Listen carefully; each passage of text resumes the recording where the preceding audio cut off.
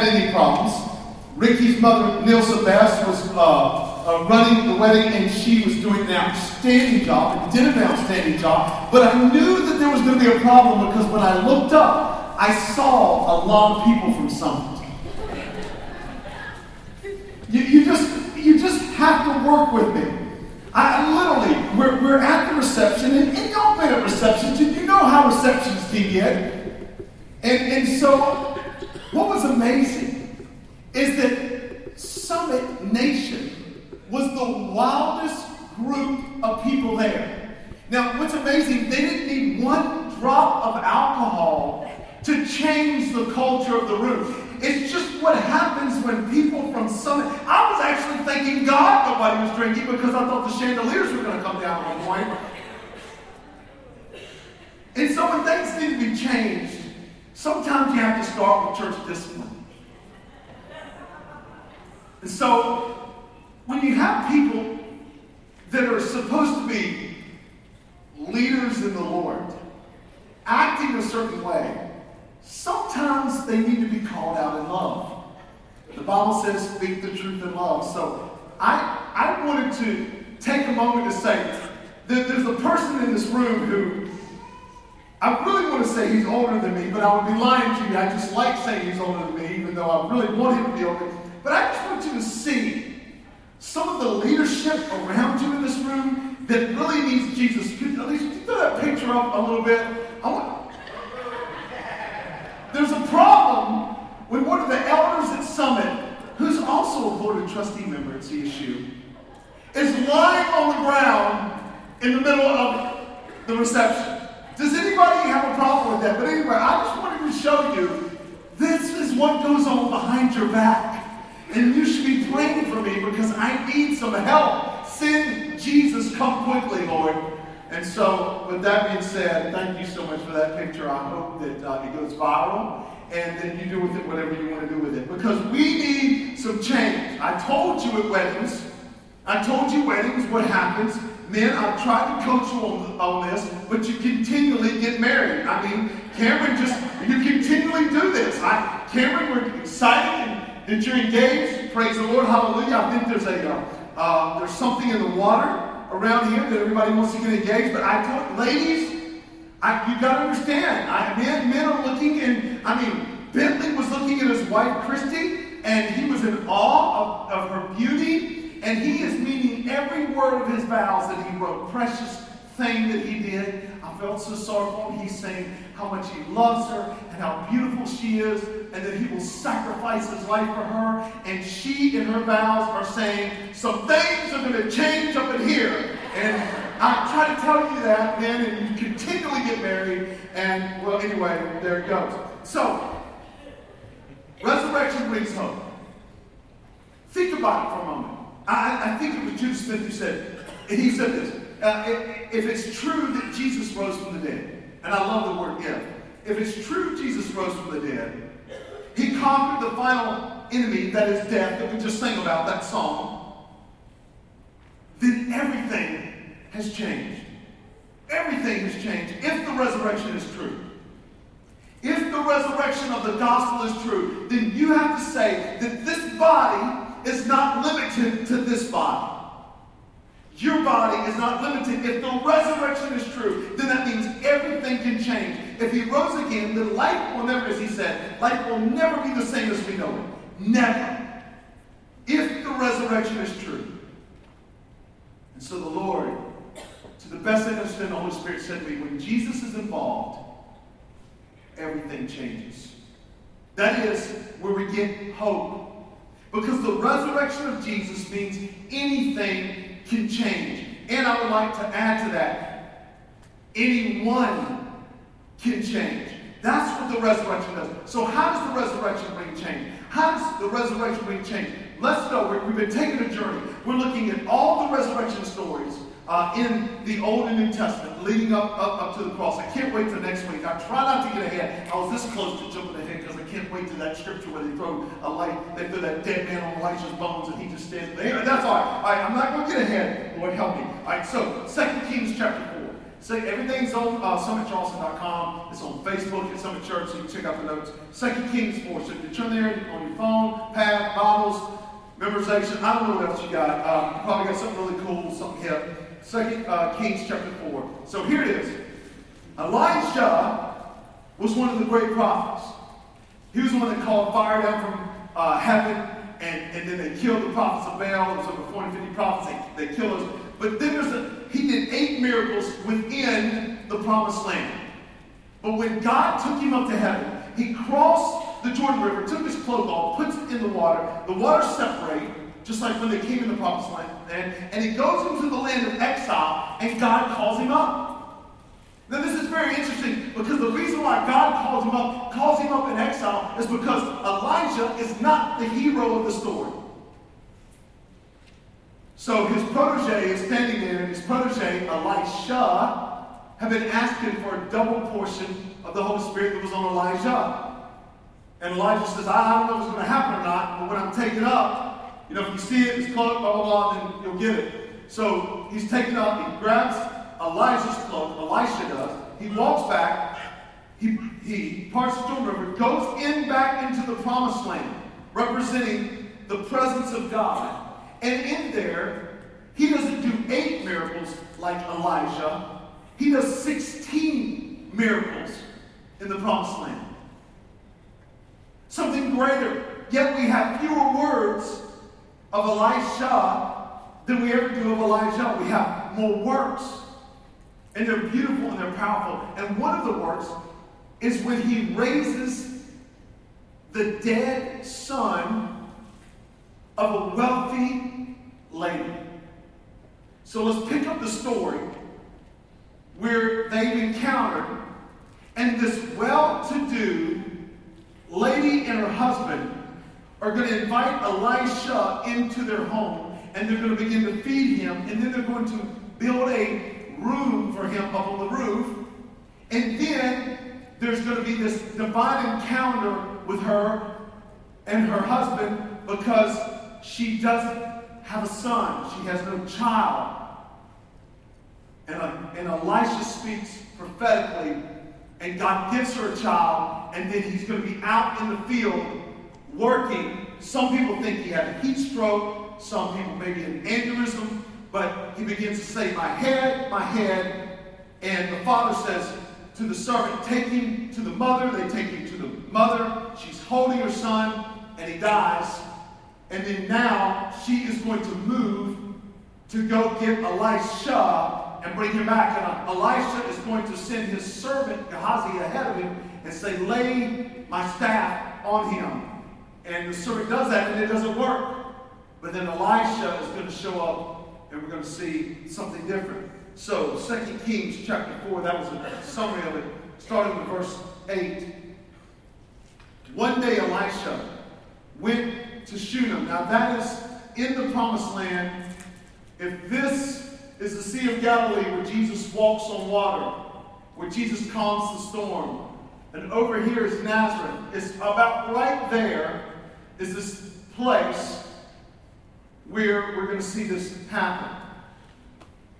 And a well-to-do woman was there who urged him to stay for a meal.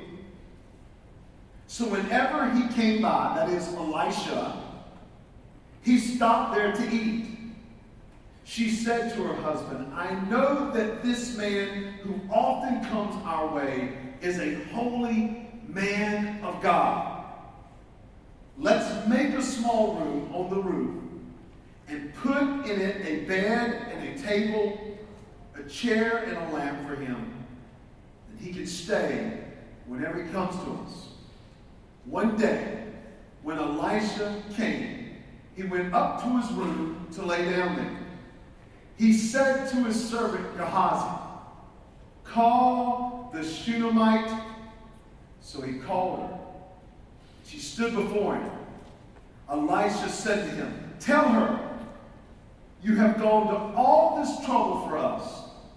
Now what can be done for you? Can we speak on your behalf to the king or the commander of the army? She replied, I have a home among my own people. What can be done for her? Elisha asked. And I love this part. Gehazi said, she has no son, and her husband is old. Then Elisha said, call her. So he called her, and she stood at the doorway. About this time next year, Elisha said, you will hold a son in your arms. No, my lord, she objected. Please, man of God, don't mislead your servant. But the woman became pregnant. And the next year, about the same time, she gave birth to a son, just as Elisha had told her.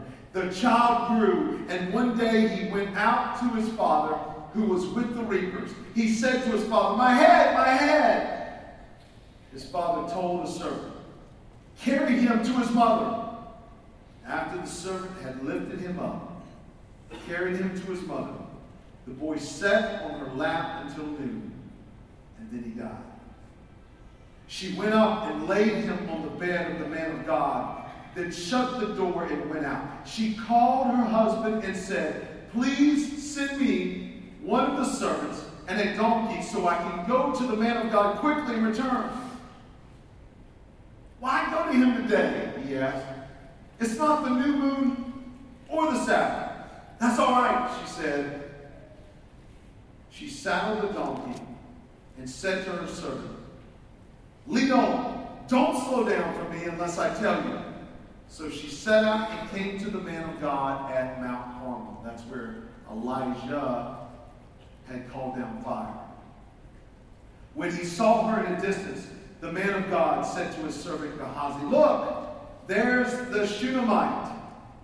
Run to meet her and ask her, are you all right? Is your husband all right? Is your child all right? Everything's all right, she said. When she reached the man of God at the mountain, she took hold of his feet. Gehazi came over to push her away, but the man of God said, leave her alone. She's in bitter distress, but the Lord has hidden it from me and has not told me why.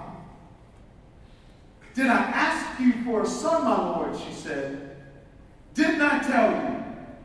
Don't raise my hopes. Father, my prayer today is that the world would cry out, don't raise our hopes. But we cry out, give us hope. You sent Jesus. And then you sent your Spirit to dwell within us. And your Holy Spirit is stirring something within us as we read this, Lord. Some of us are confused. Some of us are like, what's going on? What's the next thing? What's going to happen? God, stir it up today. Fan the flame of the Holy Spirit within us. Move in a powerful way, God, that we might build a room today. That you would show up. We need you, King Jesus. And Father God, you don't come by the strength of an army, and you don't come by the strength of horses, but you come by people who are willing to say that there is no other God, and his name is Jesus, and we lay everything down at his feet, and we say, God, put us in your story. We'll follow you. And you say, come, follow me. So, Lord, let the words of our mouth and the meditation of our heart be acceptable in your sight, O Lord, our rock and our redeemer. God, bring to fruition what you need to. Let us cry out to you what's in the depth of our heart. And let us not live in the room of shame, but in the presence of your glory by Jesus. And God, that you'll do something mighty today. And all God's people said, what? All right, so the point is, the resurrection of Jesus means anything can change. That's the point. I want to drive it home. So the question is, how does the resurrection bring change? I'm going to give you some signs here. I want to list some signs to you. Number one, the first sign of change. The first sign that the resurrection brings hope. The first sign that trusting the resurrection of Jesus Christ brings change is that we make room for Jesus. We make room for Jesus. When we believe that God can change any and everything because of Jesus, we make room for him. So I want to look at a couple of observations within that, what it is to make room. Go back there to verse 8. One day Elisha went to Shunem, and a well-to-do woman was there who urged him to stay for a meal. Now, listen, usually when we think of people who are well-to-do, we think of people that don't have a need for God. When you're in places that are very wealthy, people think, I don't have a need for God. I remember being down there where y'all are. Some of y'all used to live down in Palm Beach. Went with some people here, and with the people that went can testify with me.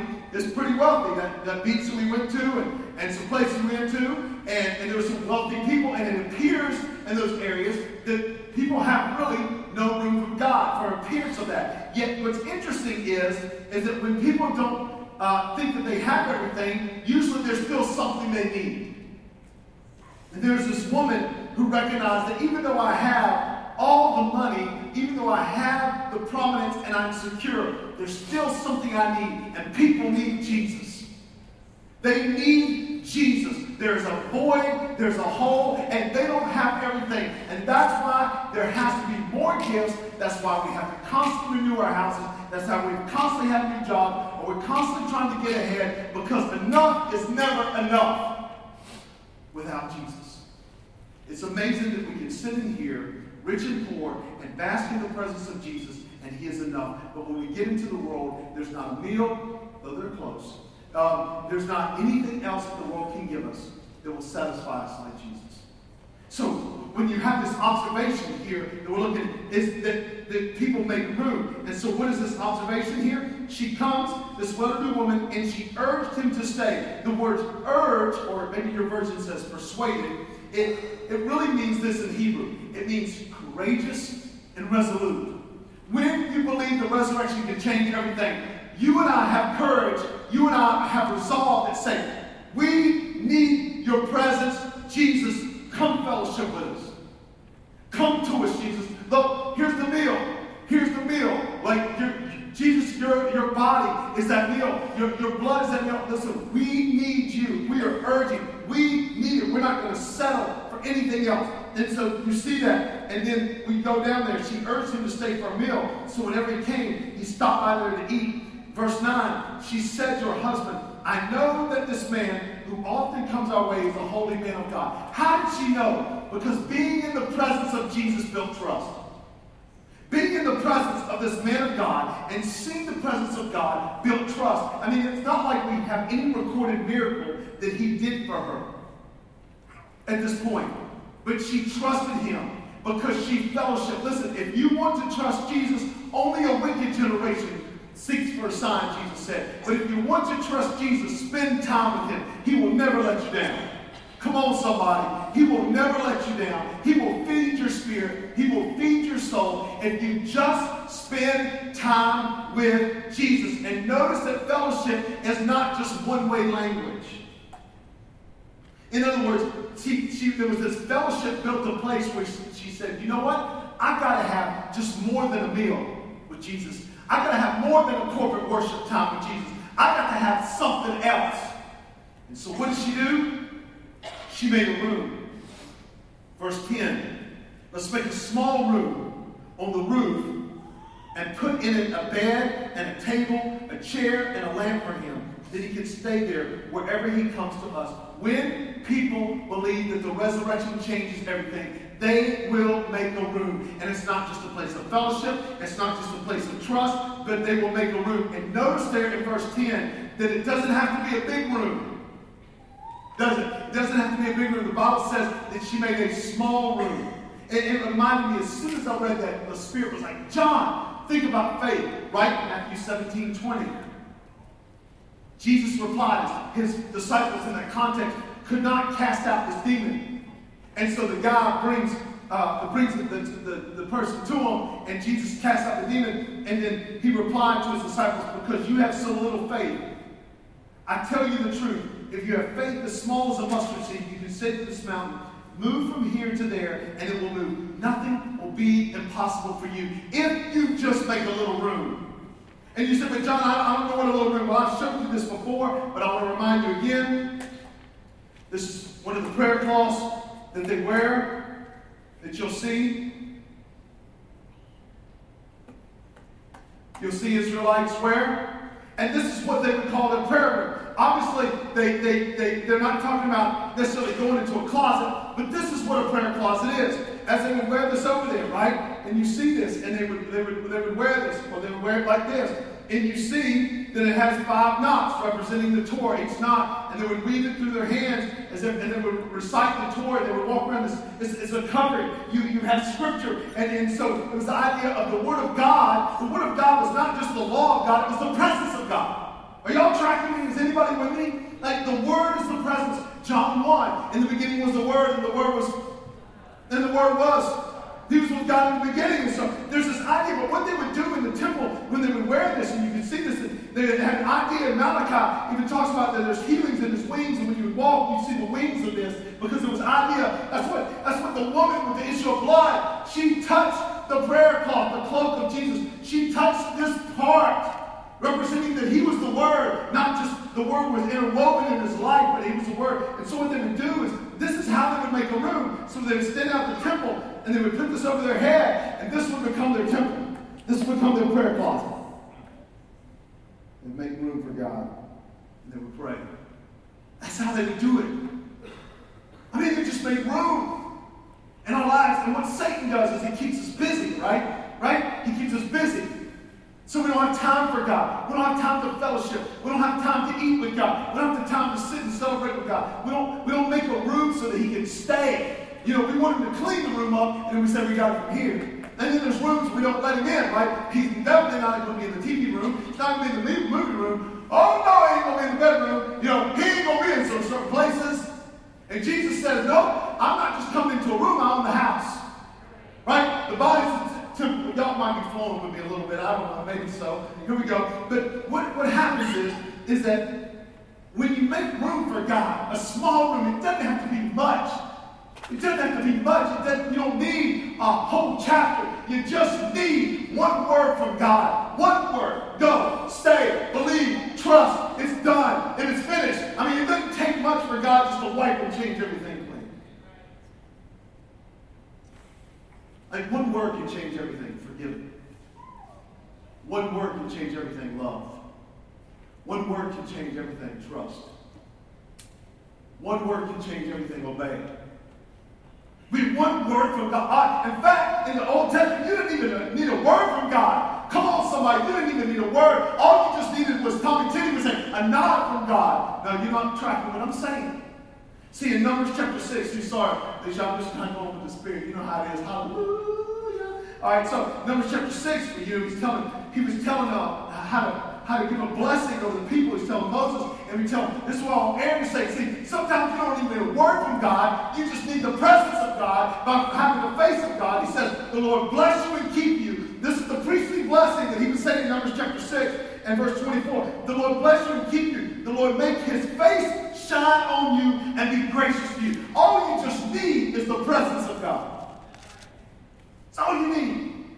And people walking around trying to create a presence. Why do I have to create a presence when I have the one who is Lord over all the presence? Well, I got to create an image. Man, I don't want to create an image. I don't want to change my body to create an image so that people look at me. I just want to follow the one who I made in his image. Just make room. And this is what I love about it. Ooh, this chapter is so good. We don't even know if we're going to get to the resurrection, but we're going to try. No, we ain't going to get there. But look what it says, verse 10. Then let's make a small room. This is verse 10. Let's make a small room on the what, saints? On the what? I ain't going to say the roof, Some of y'all don't know the roof. But the idea of the roof is this. It's the roof. When he made a room for God on the roof, that meant everybody could see what her husband and she was doing. Everybody in the town knew that they were adding on to their house. Everybody saw. See, it's not like it was inside the house that they created a room, but they put it on the roof. And when you put things on the roof, everybody can what, saints? That's right. So when you make room for God, don't be ashamed. That's why Jesus said, you're ashamed of me, I'll be ashamed of you. And let me tell you something. don't think for a moment that that verse doesn't scream to me. Because there's a lot of times, Lord, man, should I be bold about this? Should I be, Lord, I'm going to look real stupid when I start thinking like the Lord. And, when should I even tell them? And then people ask me what I do, and I say, I work with people. Right? Because I want to think real preacher, run. I don't want to think that. And so what happens is, but no, the Lord just says, are you ashamed of me? And as soon as he says that, I'm like, no, I ain't ashamed. No, let's go. Game on. Put it on the roof. They're not ashamed. We got so many people walking around ashamed in the presence of Jesus. Listen, if you believe the resurrection of Jesus, it gives you such hope that anything can change. That God can change dead things and dead people. Here's another sign of change that we see in the scripture. The second sign of change is we don't settle. We got a lot of settling going on in the Christian faith. We got a lot of people settling into their lives and settling into the job. I want to tell you something. God is not in your story. You are in His. I'm tired of singing songs about what God did for us. We need to start singing about the attributes of God. He's great. Like Bobby and I were talking back there. Our sin is great, but He's greater. Like we start talking about the power of God and the greatness of God and the bigness of God and the largeness of God and the beauty of God. We are in His story. He does not come in ours. He came into this world because He saved the world, not just me. He's not coming into my life to make my life better. Oh no, He came into my life so I can follow Him and make somebody else's life better. That's what it is to follow Jesus. It's not a game. It's not something that people we go, God's like, oh, well, come on now. We're like, oh, God, we need you. We need you. Yes, if we really need Him, then let's live that way. Because guess what happens? When you have the sign of change, we don't settle. And she couldn't settle. The resurrection shouldn't settle us. Something is missing. When we believe in the resurrection and the hope of the gospel because of the resurrection, then things become unsettled because we begin to realize that life is bigger than this. I had a friend who just got back from Las Vegas, and I have not personally been to Las Vegas, but he was telling me, I said, so what was it like? He said, really, it's like a fair on steroids. A fair on steroids. He said it just, the lights are so big and everything's like that, and we were talking about the prostitution being legal and all the kind of craziness stuff. And what I'm trying to say is, that should unsettle us. That the lights of man can be bigger than the lights of God. But you know what I love about God? God said, if you want to put lights up, you can put your own lights up. But I'll just show mine in the heavens. Mine are just a little bit bigger, a little bit brighter, a little bit better. And it's something you can't replicate as man. So it should unsettle us. Something should happen. So go to verse 11. Whoa! Oh, it's 11:55. All right, one day when Elisha came, he went up to his room and lay down there. And he said to his servant Gehazi, notice that the presence of God was resting in the place of the person, resting in the residence of the couple, resting in the place. When Jesus rests in us, then all of a sudden he begins to explain to us what we don't have that we think we don't need. Oh, that was good. He said to his servant Gehazi, call the Shunammite. So he called her. She stood before him. Elisha said to her, tell her you have gone to all this trouble for us. Now what can be done for you? Can we speak on your behalf to the king or the commander of the army? She replied, I have a home among my people. And I looked at that.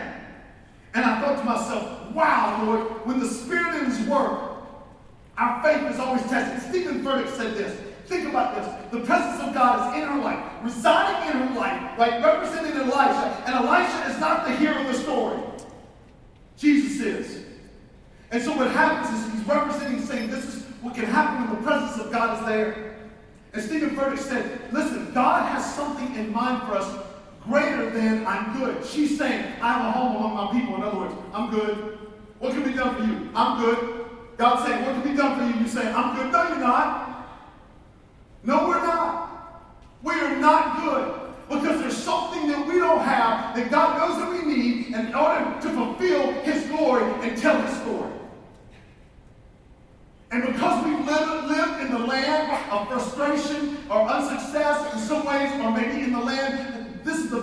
I shouldn't say as a test. We live in the land of limitations. So what happens is we begin to accept limitations. Come on. Tell the truth and shake the devil. We just begin to accept limitations that people put on us. And so she accepted. I can't have a child. I'm good. I got a home. I'm with my people. I mean, look at me. I got money. Like she's saying, I got a home. Look, I got cash. I got this. I'm okay. And he's not okay because look what he says there in verse 14. What can be done for her? In other words, the man of God who represented the presence of God says you don't have enough.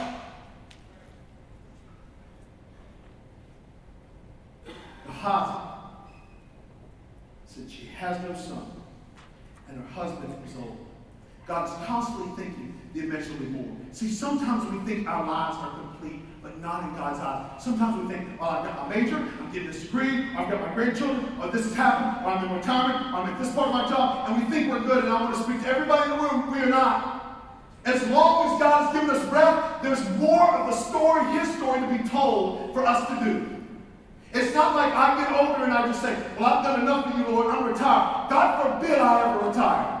Now, I'm not saying that, I'll be able to run like I can run if God allows me to live long and be able to do it at the pace that we can do those things. But we don't sit back and say it's somebody else's turn. We don't pass the torch until there's no flame left in our body.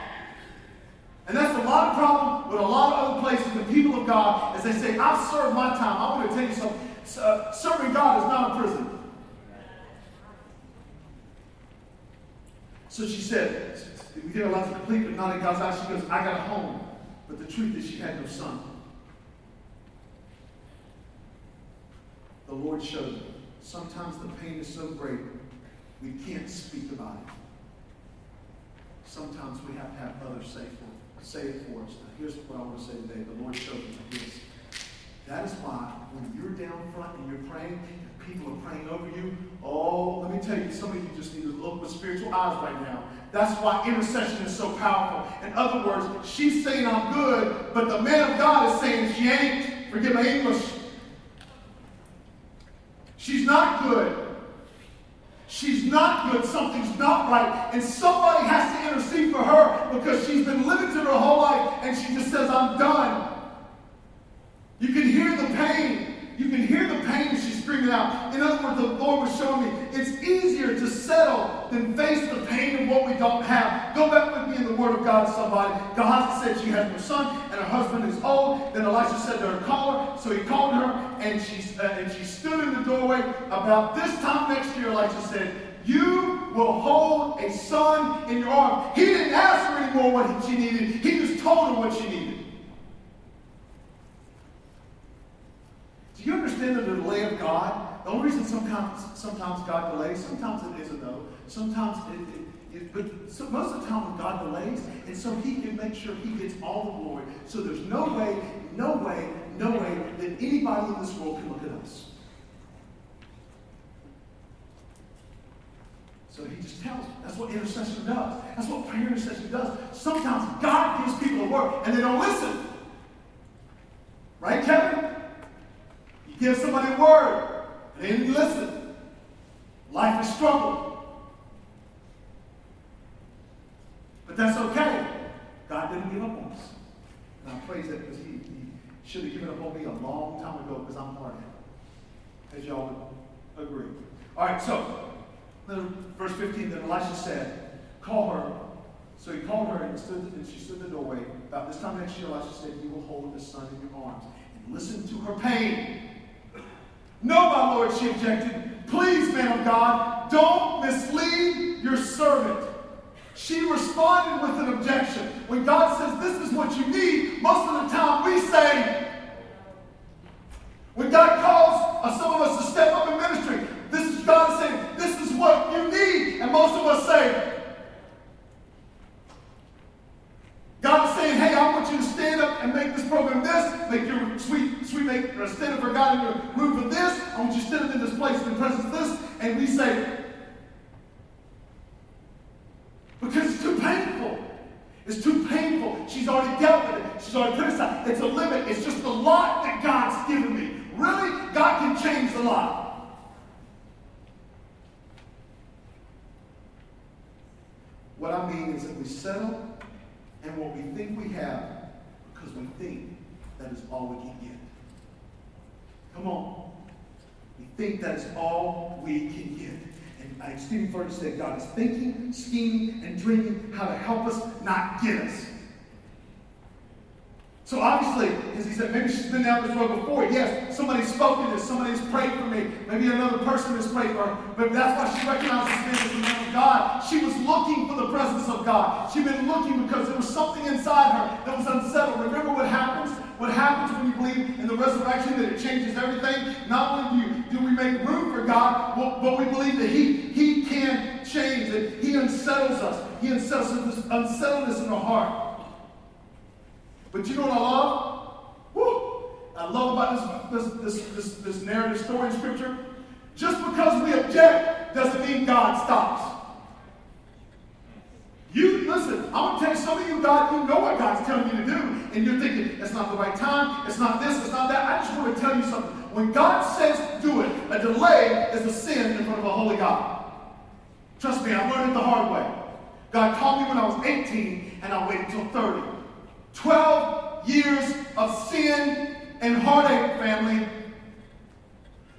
12 years of constant unsettledness in my heart. Constant. And so what I would do is I would fill my life with everything I could fill my life to fill with, so I didn't have to feel the presence of God. Y'all tracking? So what happens when God calls you, you can't, He has unsettled you. You know things are not right at your school. You know things are not right in the family. You know things are not right with job. You know things are not right. And God is trying to speak in and through it. Make room for God. And there don't have to be a big room. See, even though we object, God's just going to do what He wants to do. This is what I love. Woo! Let's read the end of verse 16. This is so good. No, my Lord, she objected. Please, men of God, don't mislead your servant. But the woman became pregnant. I love the story. Right? Oh, just shut up. Oh, that wasn't spiritual for y'all. Okay, so, kind of gentle way. I'm just going to do what I want to do. That's the way God works. We can argue, and we can argue, and we can argue. But when the presence of God is on us, He will show up. And then I can, and the Lord is stuff in me, and I don't know how to communicate it that fast. But what happens is that the very thing that God gave her is the very thing that died. Sometimes we get out there in the middle of that ministry, we get out there in that place, we get out there in the gifting of God, and it just begins to die. And God says, hey, I'm letting it die so even a bigger story can be told about my resurrection.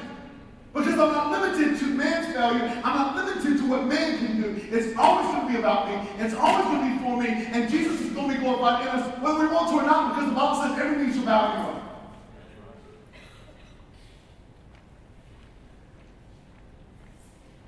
So I'm going to leave you hanging. I ain't going to finish it. I got a lot of love.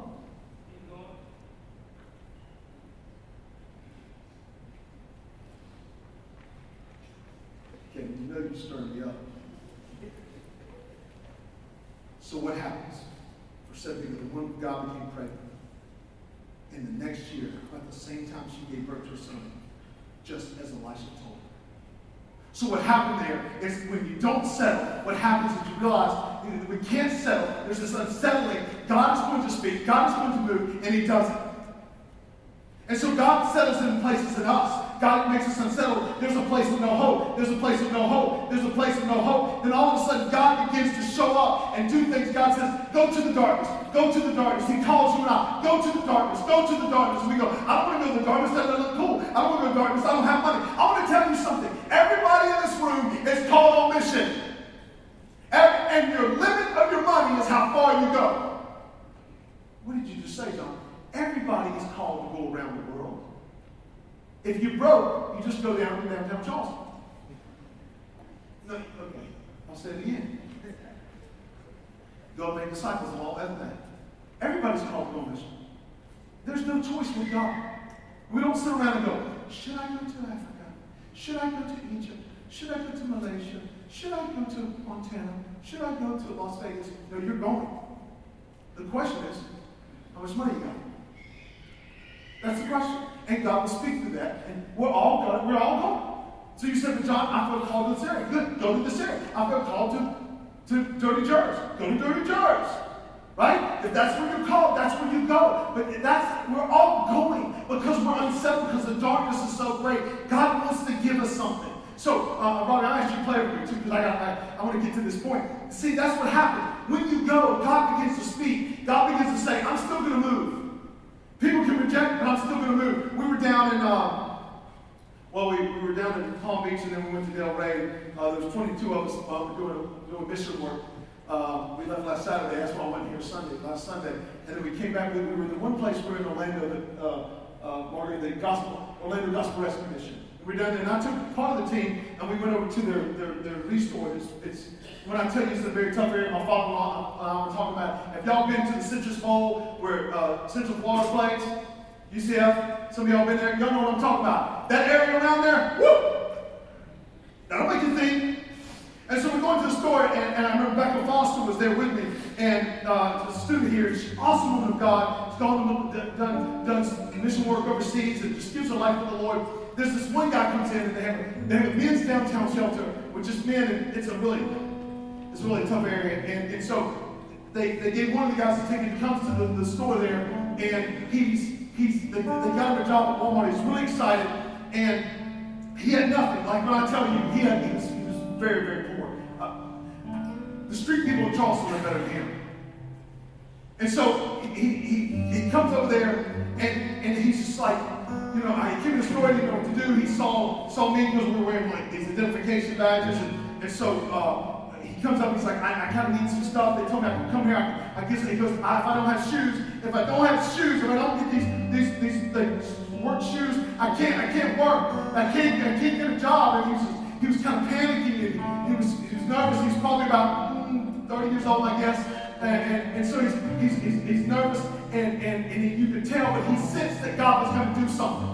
He just sensed that. And they have a strong discipleship program. I mean, these guys sit for hours, for 6 hours a day, the first week that they're there, and they're just giving them the gospel and explaining the scripture and explaining the life change of the gospel. And so we go over there, and I said, can we pray for you? And he said, yes. And so Becca Foster and I begin to pray. We lay hands, and he just puts it, and he starts bawling. And I begin to pray, and I look up, and Becca's bawling, and so she started crying, and he's just crying. And he goes, I'm just not a crier. He goes, I just know the Lord's going to do it. And just, speaking life. And all of a sudden, this is a true story, saints, true story. Everything in that store has been donated. And everything in that store has been donated. And they were trying to find him some shoes. They bring down some shoes, and I kid you not, shoes had a black stain on the top. I mean, they were definitely shoes that people didn't want. You know what I'm saying? I feel bad as Christians. I feel sometimes Christians, we sin. You know what we do? We give out of our leftovers. We don't give out of the things we want. Let me break it down for you. You give after you've used it up. Why don't you give something you got brand new? Keep your used up. So they gave him this used up pair of shoes, and I promise you, it was like Christmas. He was ecstatic about what God had done. I mean, it was like somebody gave him $1 million. He was so excited and so overjoyed because somebody somewhere had said, I'll give something that was speaking to somebody's life. And just when we say, no, God, no, I've got limitations, and I'm going to live in those limitations, God says, I'm not going to let you live in your limitations. I'm going to keep you so unsettled that the only way you can ever be at peace is for me to step in and do it. Now the question is, will we make room? Will we make room? I can't think of any place better than to make room than for us to get on the face of the room. You said, but John, I'm good. Well, why don't you make room for somebody else? You begin to pray for somebody else. See, we can't make God move. What am I going to do? I'm going to say the Lord's Prayer 10 times, and somehow that's magically going to twist God's arm, and he's going to say, I'm going to respond. Listen, the bottom line, God is going to raise up who he wants to raise up. He's chosen to do that in Jacob Chapel. He's going to tear down who he wants to tear down. But the truth is, God will do whatever he wants to do. Our responsibility is to make room for it and trust that he is beautiful and he is a genius and that he is good. And so, yeah, Kevin, I'm going to leave a little hanging. This is my boy. So they'll come to worship the United States. Do you smell what the Holy Spirit's cooking?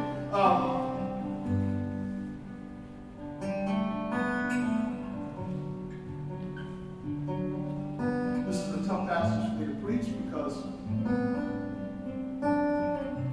I don't want you to think that God is just a genie. God let this woman stay barren for a long time. There was a lot of pain with that. But remember, the story was not about her. The story was about him. So when you make room for God, what happens? The very thing in the depth of your soul is going to become unsettled. And he's going to speak. Question is, will we respond? Will you make room for him? And don't be afraid of intercession. Don't get freaked out if somebody walks over you. And listen, if you're sitting up there and you're not even a member, I don't care. But John, you're accountable for this worship gathering. You're exactly right. God's going to hold me accountable for it. James 3:1. But I don't care if you're going to work with God. Deliver the word. Pray over the person. It might be the very word that they need that they hold on to till God shows them. Though the word may tarry, wait for it. Because it will come. Just speak. Father, I don't know what's on anybody's heart except God. I know what's on some of their hearts. Will we make room for the needs that have unsettled us right now? Maybe there's some people in this room that just want to pray for their family, a certain need. Maybe they want to pray over a loved one. Maybe they want to pray over a spouse. Maybe they want to pray over a grandparent, a grandchild. They want to pray over a situation, a degree. I don't know what it is, but whatever it is that's unsettled them, we make room for you now, Lord. We make this small little room, this small place in our life. We bow before you in this prayer closet right now, and we bow and we say, God, you do what you want to do, because when you move, you will move quickly. God, I'm praying right now on behalf of my brothers and sisters. We make room for you across this whole place. We make room in our hearts right now for you to give us a word. We make room for intercession. We make room for the power of God to move. Lord, we love you, and you are good. And you take the very things that are dead and you bring them to life. You take the very things that are dead and you bring them to life. So Lord, we believe you that the resurrection will change anything. What needs to be changed today, Lord? What needs to be changed in us and around us? Let's be very truthful. Let's get real. Let's get just real. And don't let our sins hold us back and say, well, I'm not worthy to go down and pray. I'm not. God, nobody in this room is worthy but Jesus. But praise you in 1 John 2, verse 2. When we sin, we have an advocate for us, Jesus Christ, the righteous one, who is interceding for us as the Holy Spirit is interceding for us. So, Lord, I come today. Ask you to speak to everyone in this room. Unsettle us, because we believe that the resurrection changes everything, even the dead things. So we call upon you. We look to you. And Lord, if there's someone in this room, and there are, I'm sure there's someone in this room, there are people in this room that have never surrendered their life to Jesus. They are church goers, but not Christ followers. Today you ask them, will they make room? Will they open up their heart and their limited free will and say, I have sinned against the holy God, and I cannot make it right. But there is one who did and who is and who forever will be making it right. And his name is Jesus. And so today I confess with my mouth Jesus is Lord, because I believe in my heart that God can raise him from the dead, and that I cannot fix my sins, only Jesus can. And all I know is to say yes to you and follow you. Lord, if that's someone who's praying that, or will pray that, or wants to pray that, or has prayed that, and they need to talk to us, we're here, Lord. But they need to become disciples, not church followers. So Lord, when the psalmist sung, I'm praying for a supernatural moment. The song that they're going to sing, I absolutely love. It's so powerful and so anointing, Lord. Let it be our anthem. Let it be our cry right now. Let our cries go before you, O Lord. Your eyes are everywhere. Proverbs 15, on the righteous and the unrighteous. Your eyes are everywhere, looking right down to the depths of our heart. You are seeking us, and we say, yes, Lord, here is your room. Here are our bodies, your temple. Do whatever you want. Put us in your story. Unsettle us and speak to us and bring us to the place of change. We love you, Lord, and we trust you, and we bless you, and we praise you, because you are good, and you're better than that.